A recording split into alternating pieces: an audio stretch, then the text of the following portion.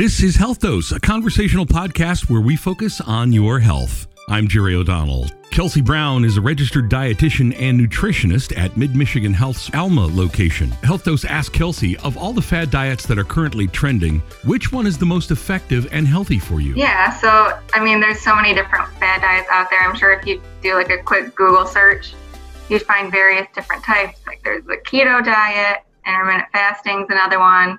There's a lot. But the problem with a lot of these fad diets is there's usually some type of restriction to them, whether it's like a food group or restricted time that they're allowed to eat for or restricted calorie intake.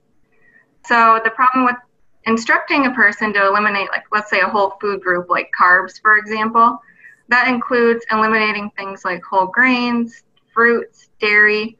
They might miss out on a lot of vitamins, minerals, and those foods have antioxidants as well.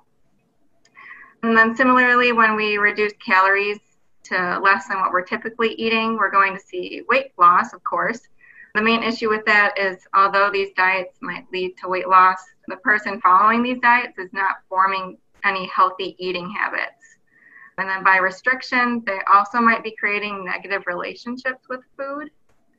So I wouldn't say there's one that's more healthy for you or effective. The thing I noticed with fad diets, a sense that we're restricting food and there's many rules to follow with those diets, people tend to quit them over time. So they're not really long-term success rates with those. And then when people quit the fad diets, they haven't really created any of those healthy habits. Right. So oftentimes they return to those eating habits they had before the fad diet, and then weight regain occurs as a result of that. So what you're saying is if you're restricting one food group, like low carb diets, like the keto diet, there may be nutrients in those carbohydrates that you can't get from other sources. Right, yeah. And long-term, these diets aren't going to be successful. I can't imagine giving up pizza forever or pasta, things like that, or even fruit and dairy, like you said, the dairy cows. Dairy has carbs as well, and we don't want to eliminate that in our diet either, because that can cause some issues over time. What are your thoughts generally on weight loss programs? So there's so many out there. There's Slim Fast. I'm sure you've heard of like Weight Watchers, Nutrisystem, things like that.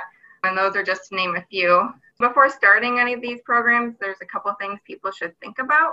One is cost. So I don't know if you or anyone else has ever taken a look at how much these programs can cost. On average, people are purchasing products that are specific to that program, whether it's like their shakes, bars, meal replacements, things like that. The cost can really add up. And that doesn't include like the additional food that you might need for groceries for the week. So your proteins, your fruits, vegetables, things like that. And a lot of programs require enrollment fees as well. And some of those are ongoing. So I think overall, making behavior changes and healthy habits is something that should be considered for long-term weight loss success rather than these weight loss programs. This says I'm sipping a high-performance protein shake with 30 grams of protein in it because I skipped breakfast today. So yeah, guilty as charged. And things like that, like for my bariatric patients, since that's the majority of the patients that I see during the week, things like that are fine to kind of add in every now and then, but ultimately getting your nutrition from food is what I would prefer. What advice would you give to someone who is interested in starting one of these fad diets? Well, I would first want to know why they're interested in that fad diet. Maybe they heard something from a friend or read something online of why that diet might be the best. But really, no matter how extreme the rules or the philosophy is of that fad diet, I really want to stay focused on that individual's goals.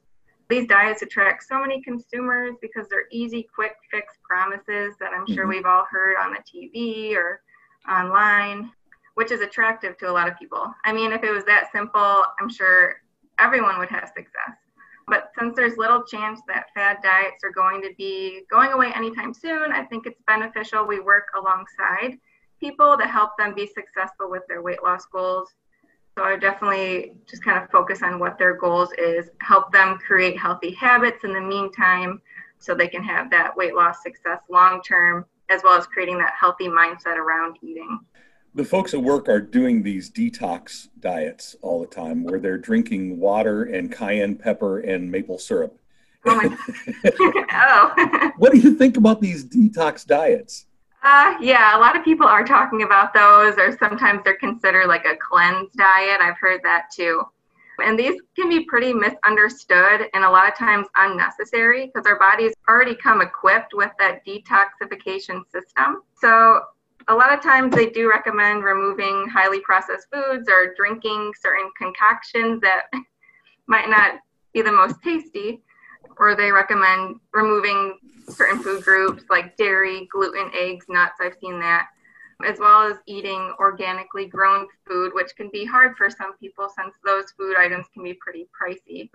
So if someone was interested in a detox diet, I would suggest doing certain things to maybe support the detox system that our body already has in place, like staying hydrated with water, eating your fruits and vegetables, eating that fiber-rich foods like, again, fruits, vegetables, and also some whole grains. All right. Rather than fad diets or detox diets, what is the best way to go about long-term healthy weight loss?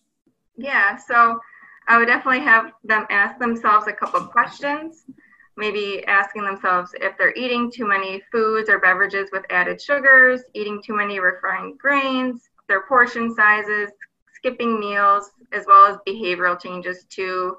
Do they eat in front of the TV, things like that, and really have them start tracking those eating habits. They can count calories if that works for them. If not, even just paying attention to portion sizes and what they're eating and why. And then ultimately just making those small changes towards more healthier habits.